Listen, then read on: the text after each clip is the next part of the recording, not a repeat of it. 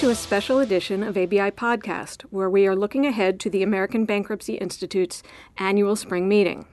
This is Melissa Jacoby. I'm the ABI Resident Scholar for the spring of 2016, and I'm also a law professor at the University of North Carolina at Chapel Hill.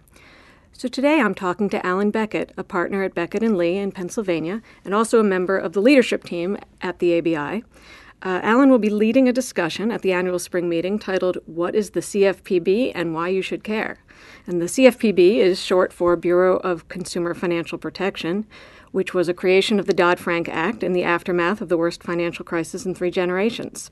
So welcome, Alan Beckett. Thank you, Melissa, and thanks for the opportunity to discuss this panel, which is going on at this year's ASM, and which is designed to familiarize ABI members, and not just consumer practitioners, with the Consumer Financial Protection Bureau, or what I might call the CFPB. This session is a follow-up to a series of articles in the ABI Journal over recent months describing the Bureau, its mandate as part of the Dodd-Frank Wall Street Reform Act, its structure, its authority, and that means who is subject to the Bureau's enforcement power, and its activities thus far. Presenting with me are John Rayal from the National Consumer Law Center and John Pearson from Ballard Spahr, both of whom have significant experience working with and representing clients engaged with the CFPB. To start off, John Rayal will discuss one of the most significant activities of the CFPB thus far, which is the publication of rules and forms that combine certain disclosures that consumers receive in connection with applying for and closing on a mortgage loan under the Truth in Lending Act and the Real Estate Settlement Procedures Act, or RESPA.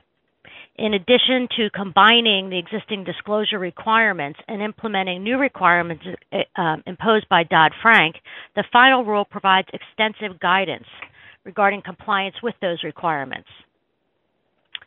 The CFPB has also been very active in enforcing other consumer financial protection laws and regulations against financial service providers such as banks, credit issuers, debt purchasers, and debt collectors. The consent orders arising from these enforcement actions have implications far beyond the entities directly involved in those actions, and John Pearson and I will be discussing those actions, including recent cases involving attorney conduct, as well as the effect of those actions and the consent orders on the greater financial service industry. The session will wrap up with a discussion of the CFPB's current regulatory agenda and likely areas such as consumer arbitration clauses and debt collection practices that will be addressed by the CFPB in the future. And finally, we'll take a look at the resources that the CFPB has for both consumer financial service professionals, consumers and financial service professionals, and which are available on its website.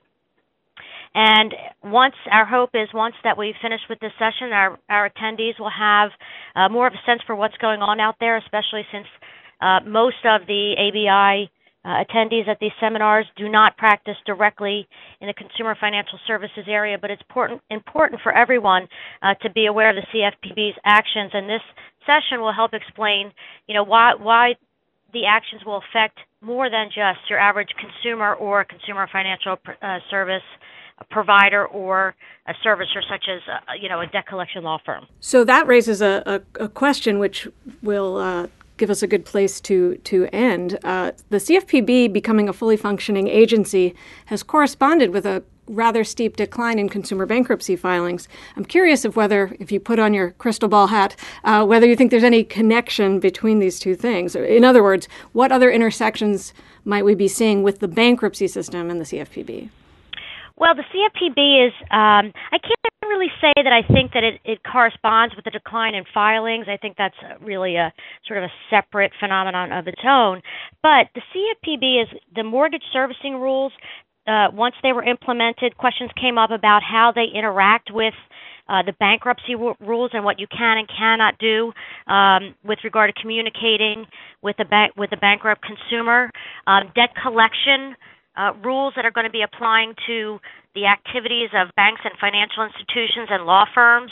Outside of the bankruptcy context, there'll be a question of how they apply in the bankruptcy context, which is sort of seen in the recent cases that apply FDCPA to bankruptcy actions, and whether or not those sort of extra bankruptcy laws and regulations should apply in the context of actions taken under the bankruptcy code.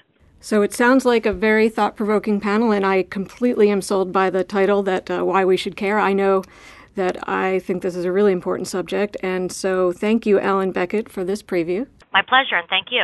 And thanks to the listeners, and I look forward to seeing you at the ABI Annual Spring Meeting.